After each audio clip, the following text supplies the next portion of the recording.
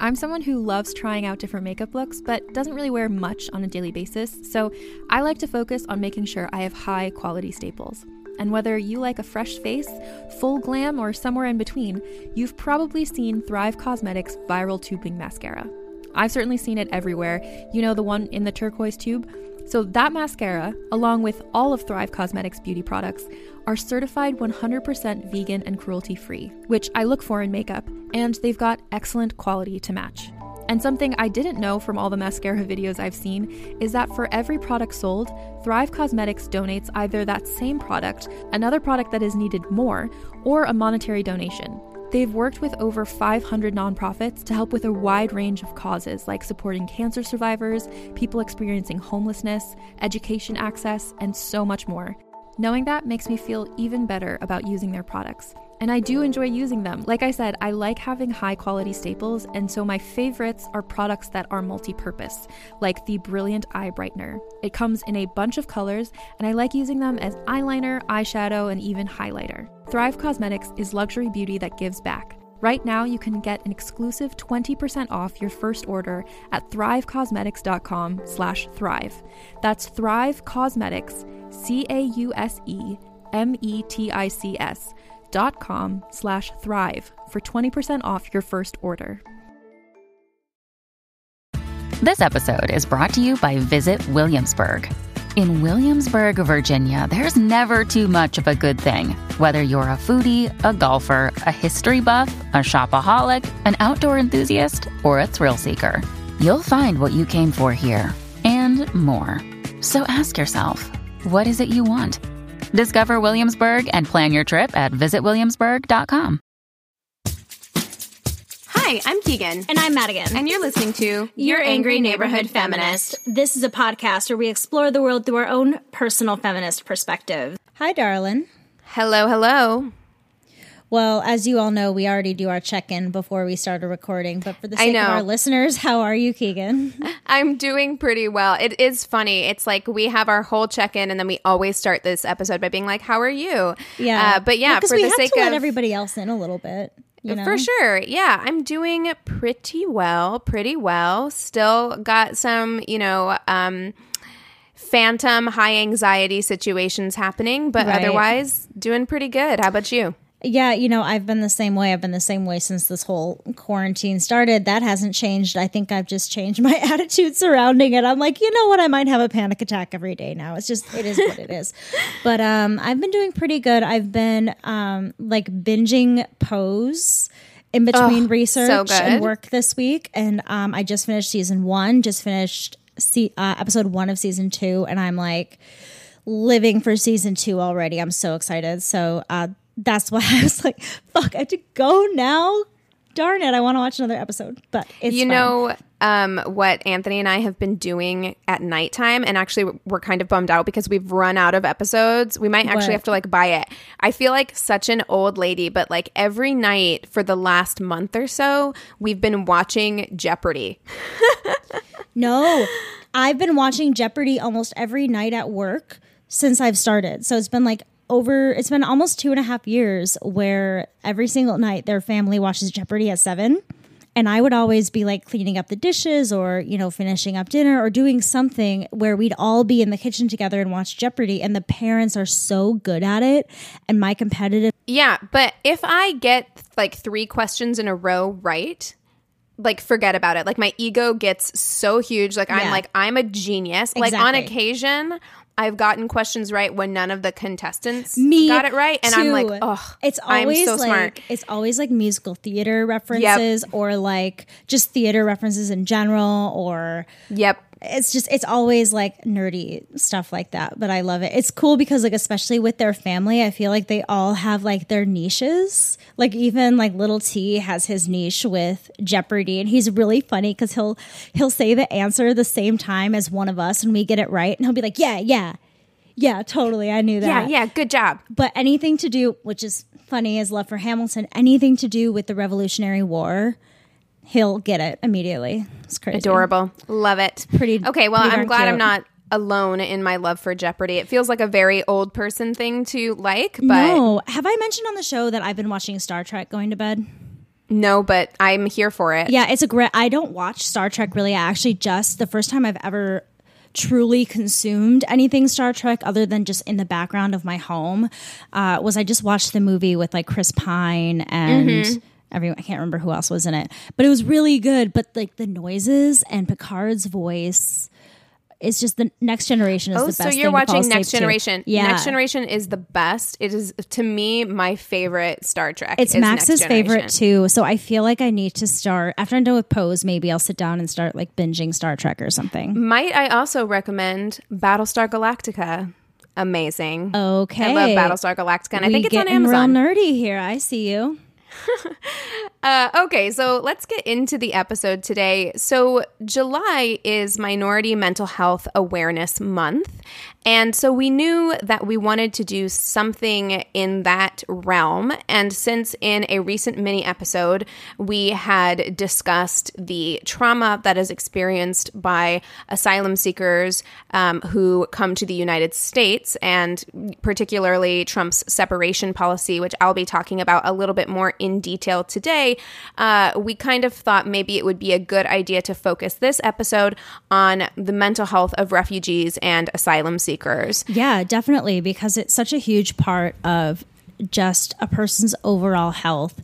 And asylum seekers, refugees, migrants, whatever, category they fall under, they are heavily ignored when trying to enter into another country. Specifically, the U.S. and Europe is what I have my notes on.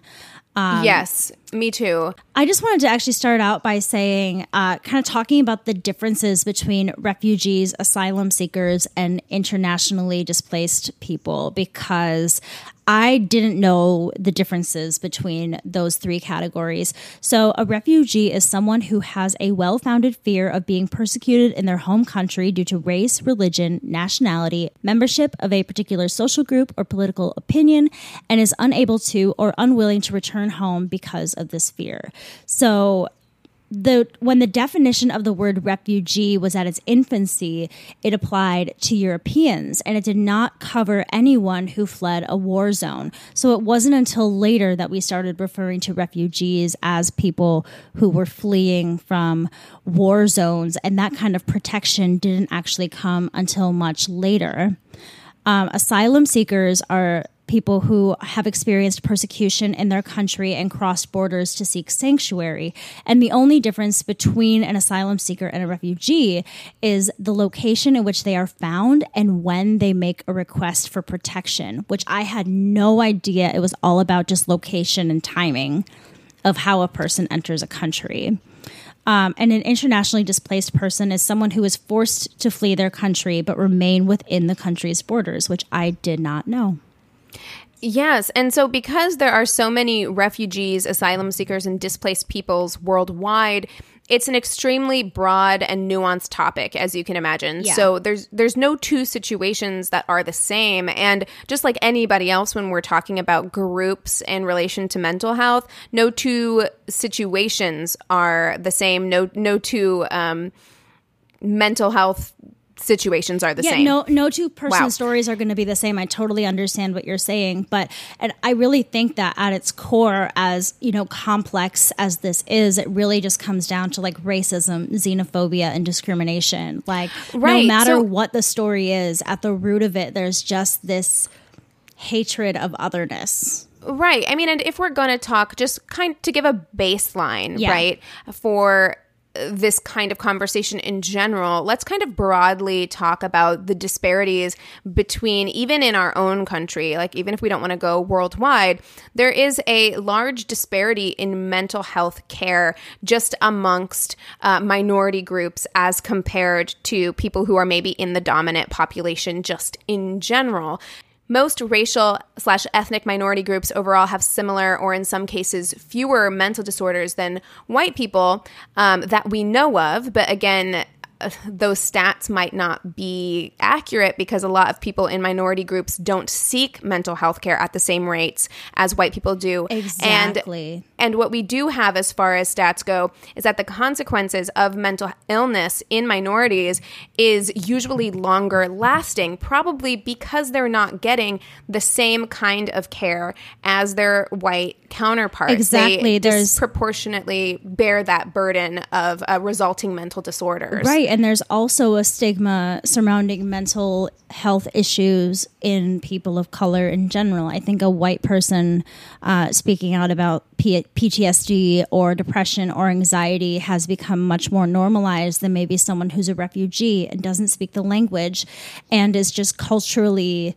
different. There's something about this. There's a lack of like empathy and humanization where it's almost like they just don't understand that these people feel the same way that we do and more. I mean, most of these people come from low to lower middle income countries. They're coming from places with war and violence. Many of them have lost their family members and loved ones and witnessed horrible things, many of them children and minors. You cannot expect them to come into a country, give them no support, and then just behave the way you expect them to behave. Because especially with children, you've literally changed their entire lives and given them nothing in return. In the United States particularly as well, I feel like we expect people to assimilate immediately without accounting for differences in cultural differences. Right. So many cultures have mental illness stigma that is great among minority populations. There's also a lack of diversity amongst mental health care providers and a lack of culturally competent providers. There's also a language barrier. There's a distrust for the healthcare system. All of these things kind of factor into why someone may not get help. And we'll talk about that a little bit more later on as well. And I think also what you were saying about this idea of when you enter the United States that you should just kind of automatically assimilate very much relates to this American idea of like pulling yourself up by your bootstraps and like making a living.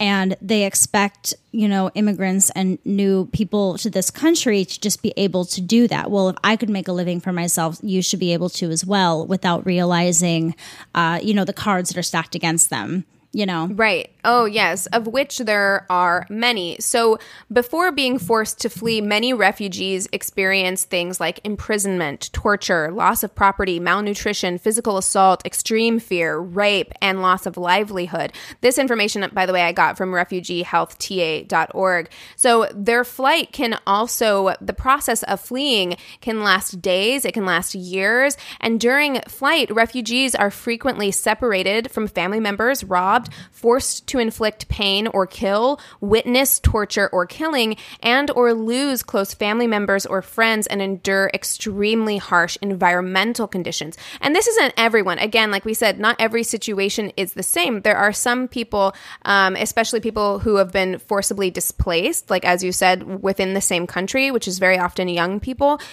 Those people don't always necessarily experience the same level of high violence as a lot of refugees or asylum seekers do. And so their mental health disorders or consequences from that might be different. Exactly. But a lot of people are experiencing high trauma, and then they get into our country or wherever they're going and are expected to kind of just assimilate quickly and live their lives as if nothing's wrong. Exactly. I was reading a little bit more about like the prior conditions of leaving their country and the experience of traveling from, your own country to a new country. And, a lot of it has to do with money and resources. If you have the money and the resources to fly or go by train or maybe have family in another country, it becomes so much easier. But so many people have to travel by foot or have to travel alone. With that comes this forced isolation. And then when they get into these camps, because when you come... Well, and also like along their journey, a lot of the times when you're talking about this like forced isolation thing, a lot of the times people, depending on what they are fleeing from, especially if it's war violence, they are also having to hide while they are traveling, which is another kind of like aspect of being totally, totally isolated. Yeah, exactly.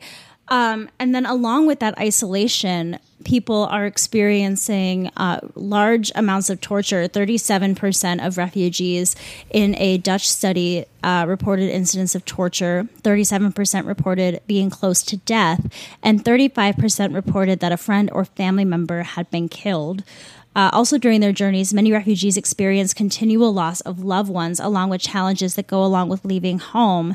And I was reading about how difficult it is, especially for children, but I would imagine for everybody. Usually it's a very quick process, and you are forced to leave your most valued possessions and your favorite people behind and leave. And there's something about this lack of closure, especially for children, that's really hard for them to process, which also puts you into this form of isolation, and you're being so you're arriving in this new country and you're being sent to these detention centers, which were typically in these rural areas, and many of them, as we should all well know by now, are set up like prisons, and they are treated like prisoners, and they are filthy and disgusting, and they stink. Even though, like, I was reading about a family that traveled to Greece. They fled to Greece, and talking about living in these camps that, you know, were just covered in human feces and garbage, and it just reeked, and the living conditions were so horrible and how ripe for disease. It just sounds like a nightmare. Yeah, I mean, I will say that researching this episode was difficult. Like, Anthony came home. I was doing some of my notes, getting my notes in order during my lunch break today, and Anthony came home, so I took a break to go talk to him, and I had to kind of like spill all of this stuff out. I was writing my notes about a lot of the stuff that's happening here in the United States, and it was hard to look at. Like, honestly, you can't read these things without thinking like, oh my God, we're monsters. Like, what we're doing it's truly monstrous. The conditions that we are forcing these people to, who have already fled kind of horrifying conditions, to live in and bring their children into, it's really, really distressing. And I really think that everybody needs to take a look at this so that you can have a real understanding that these are human beings that we're putting into this really kind of terrifying situation. Well, right. And then if, you know, in our country, if we look at ICE, you know, it's kind of almost become looked at as this like terrorist group because of these ideals that they've had. And they have these very like far right ideals. Like, it isn't in their minds to want to give a shit about these people. And really, I think that's a big problem. I got a lot of my notes from like Amnesty International. I actually found a lot of my notes from the same website that you were on. And was it aacp.org is where you got it as well? Or is that another one? No, I got my refugeehealthta.org. And then a lot of them, I know you sent me some links from psychiatry.org. Yep. I got one from a Guardian article, and then phr.org. But as far as ICE goes, talking about ICE, I mean, that is also it's such a shitty situation, because there was an article that came out a few years ago that was written by somebody who I think used to work in ICE. And unfortunately, just like with a lot of these kind of larger systems, including the police in the United States, the people who tend to thrive in that environment are kind of the worst sorts of people. Exactly. Because people who have a lot of empathy just don't do well in that job. Right. And, you know, a lot of these people, these ICE agents who end up kind of taking this job initially, they feel trapped in this job because ICE will very often set up their stations in very low income areas, and they pay really well. So people end up becoming ICE officers and then realize, like, this isn't who I want to be, but then they feel trapped. But the people who end up doing well in that job, I mean, I'm not a psychologist, it's the power-hungry people, I feel like. It's some of the stuff I was reading feels very psychopathic to me, that you could treat people this way without seemingly any real empathy. Oh, most definitely. I was reading a lot.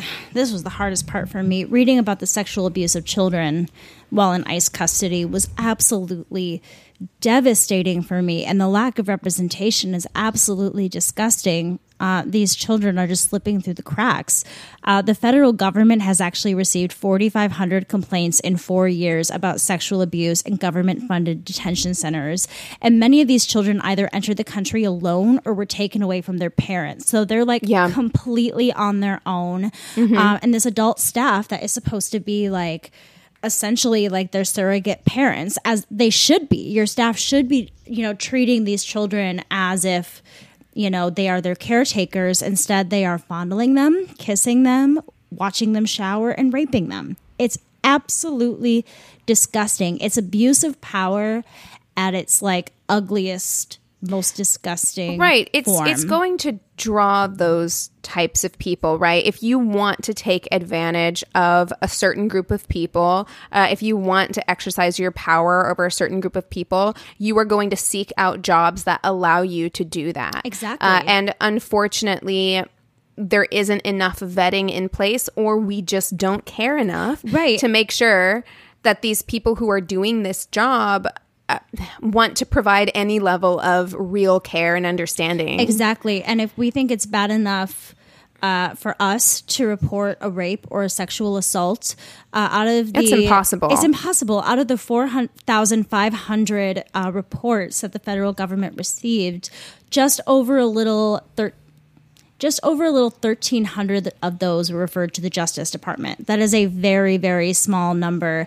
And 178 of those were accusations of staff abusing minors. There were actually a lot of other accusations of minors abusing other minors, which to me is extreme negligence of the staff as well, because if anybody's read Lord of the Flies, it's not going to be a good situation. Right. Well, and as we know as well, whenever children experience trauma, they are more likely to become aggressive, sometimes sexually aggressive. And again, if they're not getting the kind of care that they need, and then they're being thrown into an environment where they're with a lot of other children completely unsupervised, it's not surprising that these kinds of things would happen. It's not surprising at all. I read somewhere that said these children learn that the world is an unsafe place and people are not to be trusted. Through this process of relocating from their country to this other awful place, escaping one horror to another, just in the hopes of one day finding a better life and having a better chance. In that process, they are learning to distrust everybody. And I think that even includes their peers. And especially, in talking about aggression, displacement can actually change the way a growing child's brain is forming. It can actually change the physical structure of their brain, and that can lead to lifelong problems like this aggression. As can a lot of these kids also end up having attachment disorders, which can happen. People always like to say the little bit from that one scientific study that happened years and years ago, that a baby can actually die if it's not being held or touched enough, which is why whenever you go, you volunteer. Whenever I was in Romania, we volunteered at orphanages just to hold the babies, because that kind of physical touch is super, super important. And so these children are being torn away from their parents. Again, I'll go into that a little bit more here in a moment, but these children are being ripped away from their parents. There really is no other way to say that.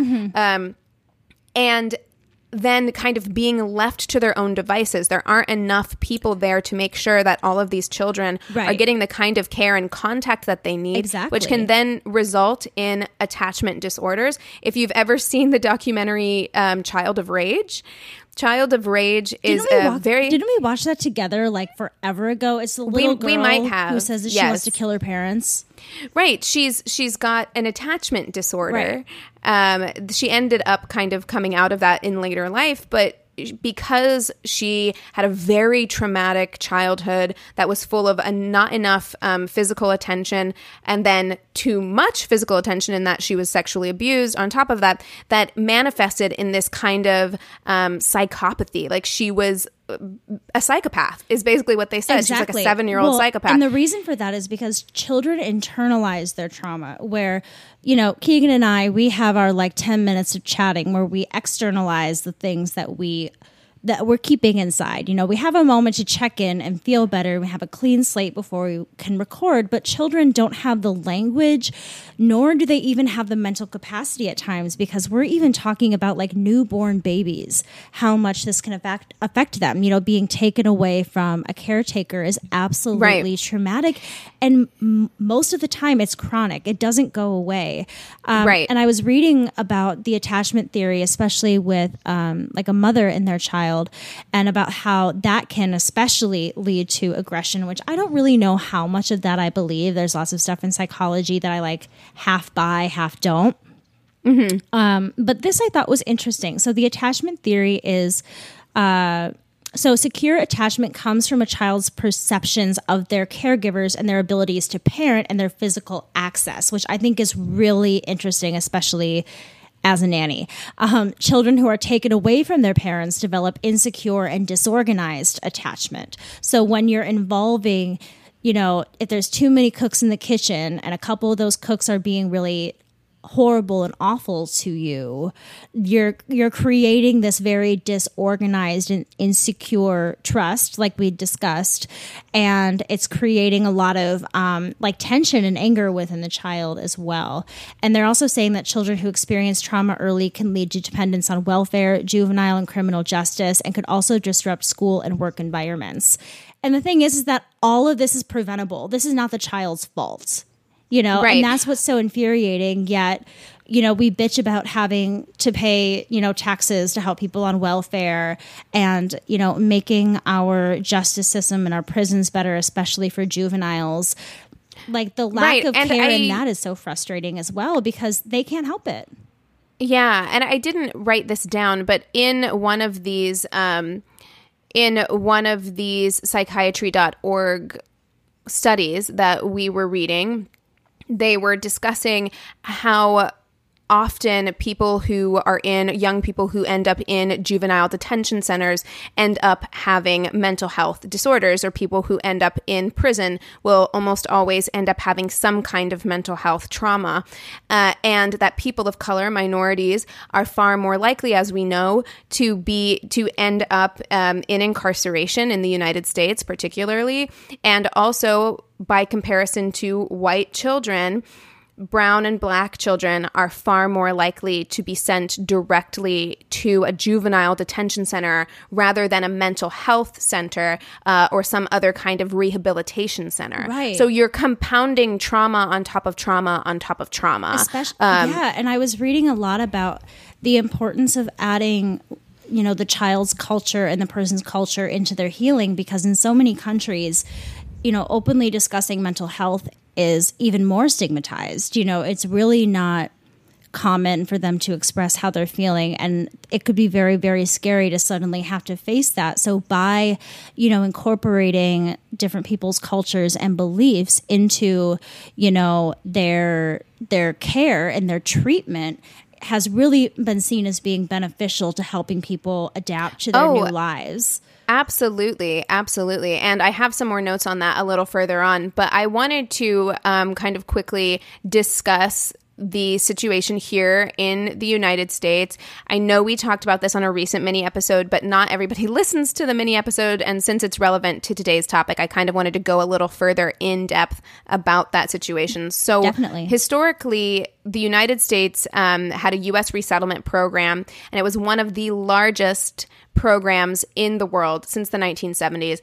In the past decade, there were an average of 75,000 refugees admitted into the United States, but that number has gone down significantly recently, of course, because of our current administration. Yep. So now in 2018, only 22,491 refugees were admitted, and it's the lowest in more than 40 years. And due to a family separation policy that was enacted in April of 2018 by the Trump administration, families were separated separated. About 700 families were separated between October 2017 and April 2018.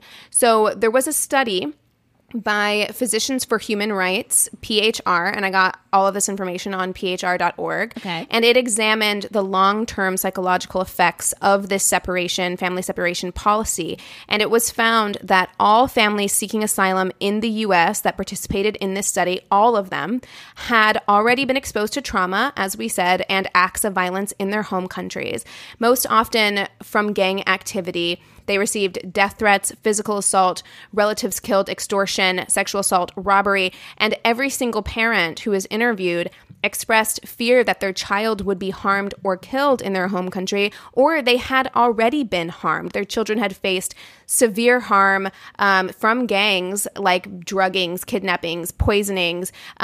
Their children would be threatened.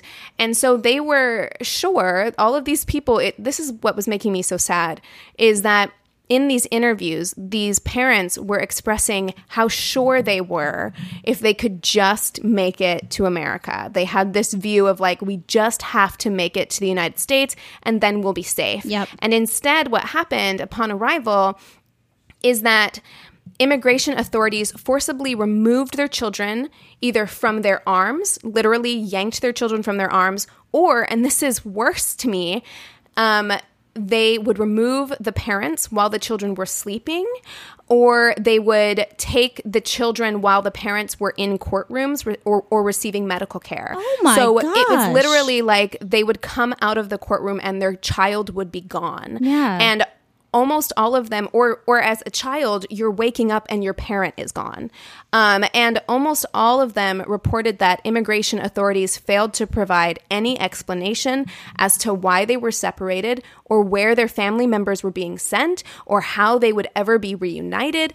And in addition, they documented instances where parents were being taunted or mocked by immigration authorities when they asked about the whereabouts of their children. Can you imagine? And in addition to No. that, they're also being placed in extremely poor living conditions on top of everything else. And when they interviewed the children, they saw that kids were exhibiting behaviors consistent with trauma. They were confused, they were upset, they were constantly worried, they were crying a lot, sleep difficulties, nightmares. The list actually goes on and on. There's an entire paragraph of Well, it sounds to me symptoms. Yeah, these symptoms, a lot of them tie back to PTSD, and there is a high number of children with PTSD, which to me is ludicrous. Children who have barely started their lives should not have to deal with post-traumatic stress disorder for potentially and the rest of their generalized lives. anxiety disorder well. It's just continual. It's going to last forever. So much so that the American Academy of Pediatrics has called Trump's zero tolerance policy child abuse. I think it 100% is. Separating children from their families is child abuse. Right. And as I said already, this study did conclude that it is torture. They looked at the rules. Basically, I think it was from the EU. Don't quote me on that because I didn't write it down. But they basically said by these rules, by international law, what he is doing or what he did do by separating these families, it was psychological torture. Yeah. I was reading in an article that children from the Holocaust who were surveyed for similar things, talking about being displaced and separated from their parents, say that to this day, they still suffered from the trauma of being separated from their parents and their families. There is something that I think is just so deep-rooted in that unknowing of what's happening to your support as a child, and then as a parent, not knowing what's happening to the one thing that you're supposed to protect the most. I can just imagine how horrible you must feel. Right. And not knowing if you will ever see them again. Because I think that there's it's still horrible, awful psychological warfare to have your child stripped away from you at all without your consent. But to not know. I feel like it's so compounded when you don't know where they are or if you will ever see them again. I think that you don't get to say goodbye. They literally stole your children, and there was no reunification plan. No, there's nothing written down. There's no filing. It's pure hatred and evil, really. To me, it just seems like a sick game to the people that work there. It's completely disgusting what you were talking about. These secret, sneaky ways of stealing these children away is just absolutely them. Like, that is absolute torture. Yeah. I'm reading a book right now called A Man's Search for Meaning. And it's by a man named Viktor Frankl, and he is a psychologist. Isn't that the best book ever? It's so good. I think I've read it so twice good. already. It's so good. It's amazing, but he's a psychologist who survived the Nazi death camps. Mm-hmm. And he basically developed a new form of therapy around how he managed to survive. Yeah. And when I read about the ICE agents mocking these people who are asking for their children, it really felt very much to me very similar to what the Nazis did. It really did, because I just feel like you have to dehumanize these people to such a degree to be able to do that. You have to be lacking empathy. I don't know how.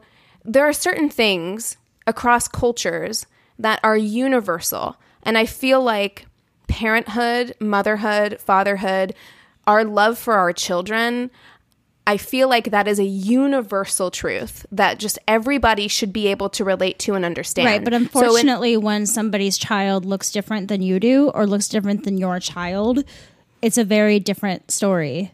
Then I feel like you have to be a monster. You are. I really do. You are 100% a monster. Because I couldn't look at any child and feel that way. Yeah, I was reading Trayvon Martin's mother's chapters in the book Rest in Power, and she was talking about how lucky she felt that she had an all-female jury, and a lot of them had children, because she figured that even though they were 5 white women and 1, woman of color, she believed that all of them would relate to her as being a mother, and that was something that was really hard for her to handle. And she actually does a lot of work with mothers who have also experienced gun violence with their children, and that was a big thing for her. And I think that's such a shocking thing, because especially, mothers always talk about this intuition and this sisterhood and yada yada yada yada, but the second that the child looks different, there is this switch in so many people's heads where it doesn't become a true child anymore because they don't look the same as yours. You can't love it the same, That's wild to me. I don't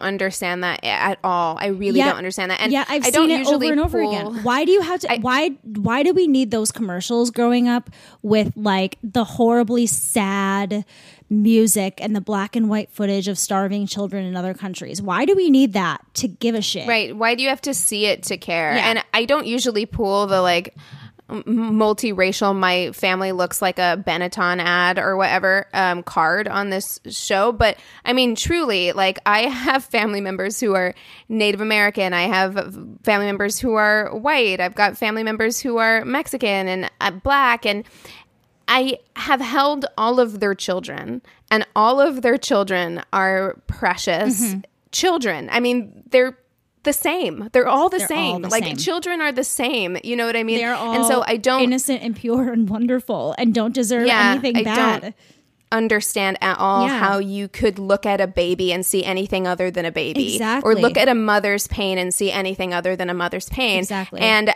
I feel like once that happens to you, to kind of pull us back onto mental health, I feel like once that happens to you, if you are ever allowed to then enter the country in any real way, how do you trust people in authority ever again? Well, how do you trust them? If your child needs help, how do you trust a psychologist? How do you trust a therapist? How do you go to a doctor and not feel like something bad is going to happen to my child? Exactly. I wouldn't ever be able to trust anyone enough to get mental health care after that. Exactly. And that goes all the way back to the first second that they enter our country, they should be given the love, support, and resources that they deserve so that they can make a peaceful and happy transition into a better life. I mean, we used to pride ourselves in, Ellis Island, the place where all these great different European people came over and started this country, and we're a country of immigrants and yada, yada, yada. And then the second that these people legitimately need our help, just like they did back then, you're changing these laws suddenly, which makes it weaponized to come to this country. You heard Trump's, somebody in Trump's administration say that the poem that is often quoted when immigrants come to this country, bring me your poor, your, weary, et cetera, that he said, oh, we were talking about Europeans. Yep. That was written about Europeans. Yep. We weren't talking about people from Central South America. And they weren't. And that's the thing that's fucked up, is that at the time it was wanting to help other European nations and welcome them here because they had something in common, being the color of their skin, wanting power, different things like that. Monetary gain, where people from other countries who hear about this wonderful United States of America and want to come here for better lives are not treated. Oh, hello, Keegan. Hello. So we are giving a break toward the end of this episode to inform you all that we had some issues in editing. Something happened with my microphone where it just didn't record the last 20 minutes of the episode, and we were having some issues with my microphone to begin with. So I guess it was to be expected. So unfortunately, we really don't have the last 20 minutes, but I figured that Keegan and I could still get together and kind of close up this episode in a better way than just giving you a partially finished episode. Yeah, totally. So I don't know exactly where we were at the end of our last episode because we recorded that on Friday and now it is Monday night. I do know that we were talking a lot about the last thing that I was speaking about really was this idea of America having prided itself in taking in refugees and asylum seekers throughout history and being the heroes, and now shying away from these people who need our help, and kind of the discrepancies between that. Yeah, I don't know if America ever took pride necessarily in taking in refugees and asylum seekers as much as it took pride in this idea that anybody from anywhere could come to this country and partake in the American dream. But I always do feel like there was a certain amount of subtext underneath that was an asterisk next to it that said, but you have to do it this way. You have to do it the right way.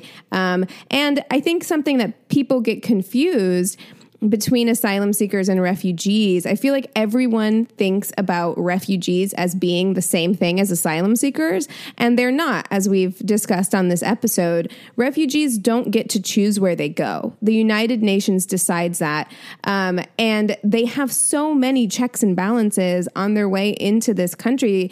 They go through 8 U.S. federal agencies, 6 security database biometric security checks, 3 in-person interviews with the Department of Homeland Security, and medical checks that are involved in a very thorough screening for refugees, which can take a couple of years. So yeah, there's a really long waiting game, which is really frustrating because once they get to this country, it's not like the process moves quickly. There are so many checks and screenings they have to go through. And I think that there's such a lack of acceptance for new people coming into the country, I highly doubt these things move very quickly either. And while they're waiting, they're in these horrible, horrible conditions.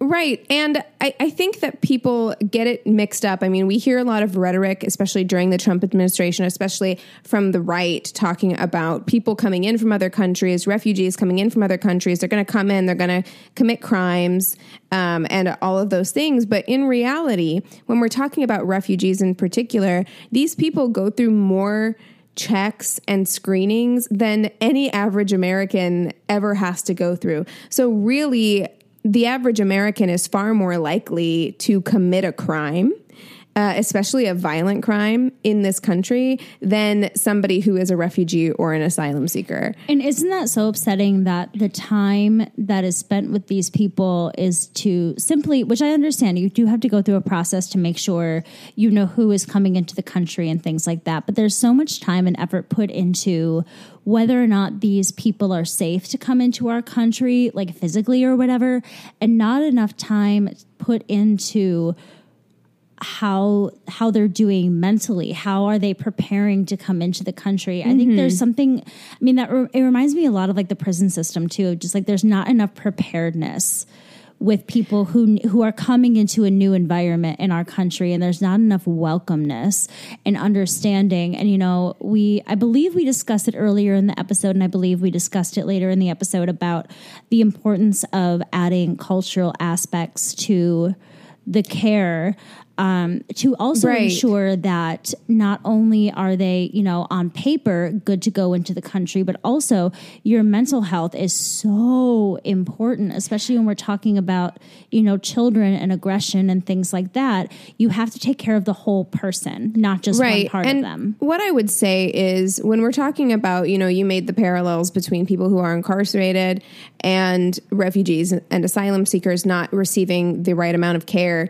I think that there is this notion, and I don't think that anyone would admit to this, but I think that there is this notion that they are somehow less worthy. They're less alive is what they say oftentimes in like true crime circles, you know, less dead rather, like than anyone else. So I feel like we have this expectation that they should just be grateful. Right? Like you should just be grateful to be here.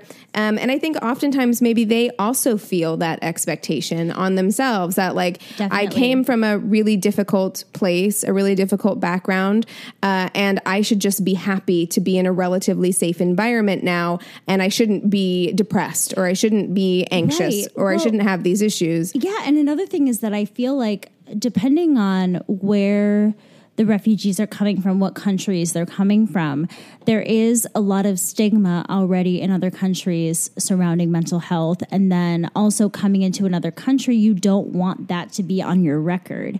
You know, you don't want it to say that you had PTSD or that you've had suicidal thoughts or that you have depression, because you want to make sure that you have the best prospects out there for housing and jobs to take care of your family. And I feel like, you know, it's either like it doesn't even occur to them that there's something bigger going on that they're struggling with, or they're not wanting to admit it because they have to remain strong. They have to literally, you know, this phrase that annoys me that Americans always use is pull themselves up by their bootstraps and get working. Yes, you know, absolutely. I mean, the psychiatry.org website actually mentioned that specifically, is that a lot of people who come into this country from other places, refugees, asylum seekers, etc., they fear that their job opportunities might be limited if they are perceived as having any kind of any kind of mental health defect or issue, and they're afraid that a diagnosis will interfere with jobs and housing. And there's also just a huge lack, as we've talked about, you know, throughout this episode, the lack of family support is huge. And also just the lack of cultural familiarity. There aren't enough people working in the mental health field. The mental health field is largely very, very white. It's very white. People who are working in that field are very white. And so there's a lot of language barriers and cultural differences that make adapting to a new life in a new, unfamiliar country very isolating and difficult. And it doesn't seem like an easy path. Like for me, I'm a 30-year-old woman who's lived in the United States my entire life, and finding access to medical care or figuring out those pathways are still super difficult and tricky for me. Exactly. I can't imagine, like, if I was, you know, poverty stricken, I didn't speak the language, I had no support system, it would just be easier to not. Yeah, it would be. And that's the thing, is that, you know, I read a really great list of things that would be kind of like in an ideal world, what would it look like? And God, I think I've said this before in the episode, but I usually put my references as I go in my notes, so I can't remember where I got this from, but they were talking about the clinicians serving as advocates, linking refugees with housing, legal aid, access to healthcare, education, and employment. Because, we think about, these doctors, they really need to be people who are specialized in placing people in unfamiliar situations that are able to help guide them to, reach other resources, which will then branch out into other things as well. But the thing is that at this point, only 3% of refugees are referred to mental health services after screening. Which is an appalling statistic. That is disgusting. An incredibly upsetting percentage. Given everything that I know we have covered in this episode, again, it's not fresh in my mind, but I know that we have talked very in depth about the trauma that is oftentimes associated with either the journey into a new country or what was experienced previously or having been in a war zone or any of those things. It is almost impossible to get out of things like that without suffering some kind of psychological issue. So for only 3% of people to be receiving the kind of help and support that they need, or being assessed to need that support, is really shocking. And one of the things that I can think of is, I imagine that these people who are making these assessments are probably way overworked. It's probably very similar to social workers, where it's not as though they are trying to do something wrong. It's just that they have a caseload that is just too much. They're taking on too many people. Well, and right.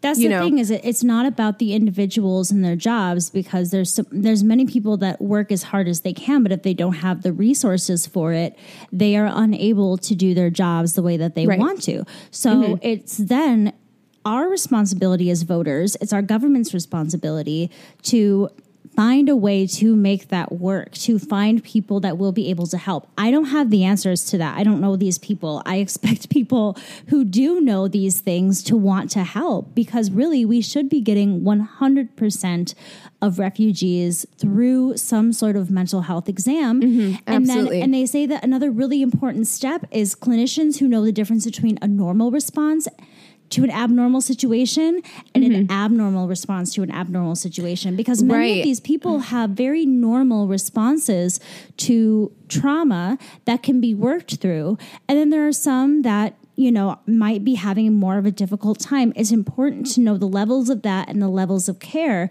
So at least to have some sort of assessment is so important. And if I've got to do some research, because if there's anything out there that has to do with government spending, I would be happy to have it go toward this. And I'm absolutely certain that there is not enough money being allocated to these kinds of things because we don't prioritize it. Well, right. We don't prioritize mental health in general in this country, period. Right. And then certainly not for people who aren't quote unquote Americans. Right. I was going to say, in general, we treat refugees and asylum seekers like shit. Like, if you remember when we first started putting everybody in cages and those photos are going viral of just like the aluminum foil looking blankets all over the floor in these just concrete buildings with fences, it's very clear that it's not just the mental health that they don't care about, it's the physical well-being of these people and their families. And since physical health has always been put as a higher level of importance for humans than mental health, of course they're not going to be considering their feelings. You know what I mean? Right. Like for people, I feel like higher up, it's like, oh, well, they're feeling rough. Well, we feel rough. You know what I mean? Like there's just such a lack of empathy and understanding for like what goes into traveling here, Such a lack of empathy and compassion. And I also think that most Americans, again, sorry that this is so US centric. We're two Americans having this conversation. But I feel like Americans just have a really hard time turning and facing the hard stuff, Yeah. right? Because if they read the things that we read in order to prep for this episode, I think most average, empathetic, compassionate Americans would have a emotional response to seeing or reading the things that we saw and read. But I think very often Americans especially have a tendency to turn a blind eye to anything that makes us look bad, that makes us look like the bad guys, that makes us look like villains. We really have to have that come to Jesus, like, are we the baddies moment, you know, which we tend to not do because we have been fed a pretty steady diet until very recently of Americans being good guys, of coming in and saving the day and lending a hand to the poor and helping people achieve the American dream. And we're a melting pot, and et cetera, et cetera. You know what I mean?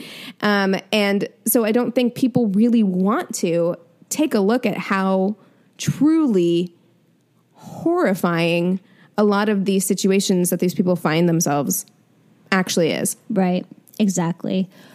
Well, I think we need to wrap up at this moment. What I will say is, you know, one last thing is I will say that mental health, and I posted something to our Instagram today, actually our stories, but mental health is more than just how you feel. It's more than just where your mind is at. There are so many contributing factors. It's more than just a chemical imbalance. Like, yes, that's something that we talk about very often, is, you know, actual chemical imbalances that need to be worked out through medication and things like that. And that's completely valid. But there are other factors that contribute to your mental health. We discussed trauma, but also poverty, income inequality, housing insecurity. These things do directly impact your mental health negatively. So what I will say is look for some resources where you can maybe, if you have extra money, financially support these communities or individuals even, because that will help ease some of their stress, which will do wonders for their mental health as well. So look for things like that. I know it feels daunting, like there's not a lot we can do, but there are petitions you can sign. You can call your representatives. You can be really educated before you go and vote. Yeah, that's what I was going to say. Like, the most important thing, especially leading up to November, is that we vote. So if there's, you know, if this episode is something that can give you a springboard to get more information, especially in what's going on if you're an American in your state government, and be knowledgeable for how you want to vote and what's going on in your country, because sometimes just having the knowledge is power, and then a moment will arise when you're able to use that knowledge in a way that's able to make a difference. So this can be something for you just to have in your back pocket and to be able to constantly remind yourselves and others, especially coming up to this election, why it's so important to get Trump out of office. Yeah, have this absolutely be that moment for you, you know? So, all right, you guys, as always, feel free to email us at neighborhoodfeminist@gmail.com. You can go ahead and direct message us and follow us on Instagram at Angry Neighborhood Feminist. We have a Twitter at YANF Podcast, YANF Podcast.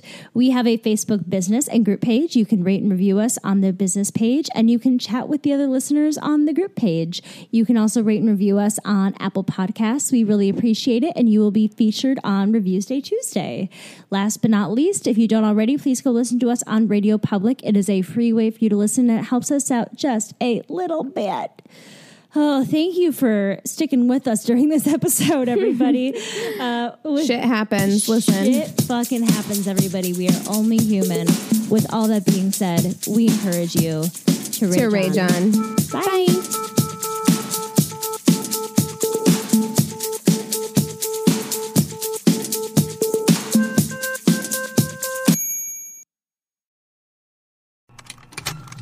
Contained herein are the heresies of Radolf Burntwine, erstwhile monk turned traveling medical investigator.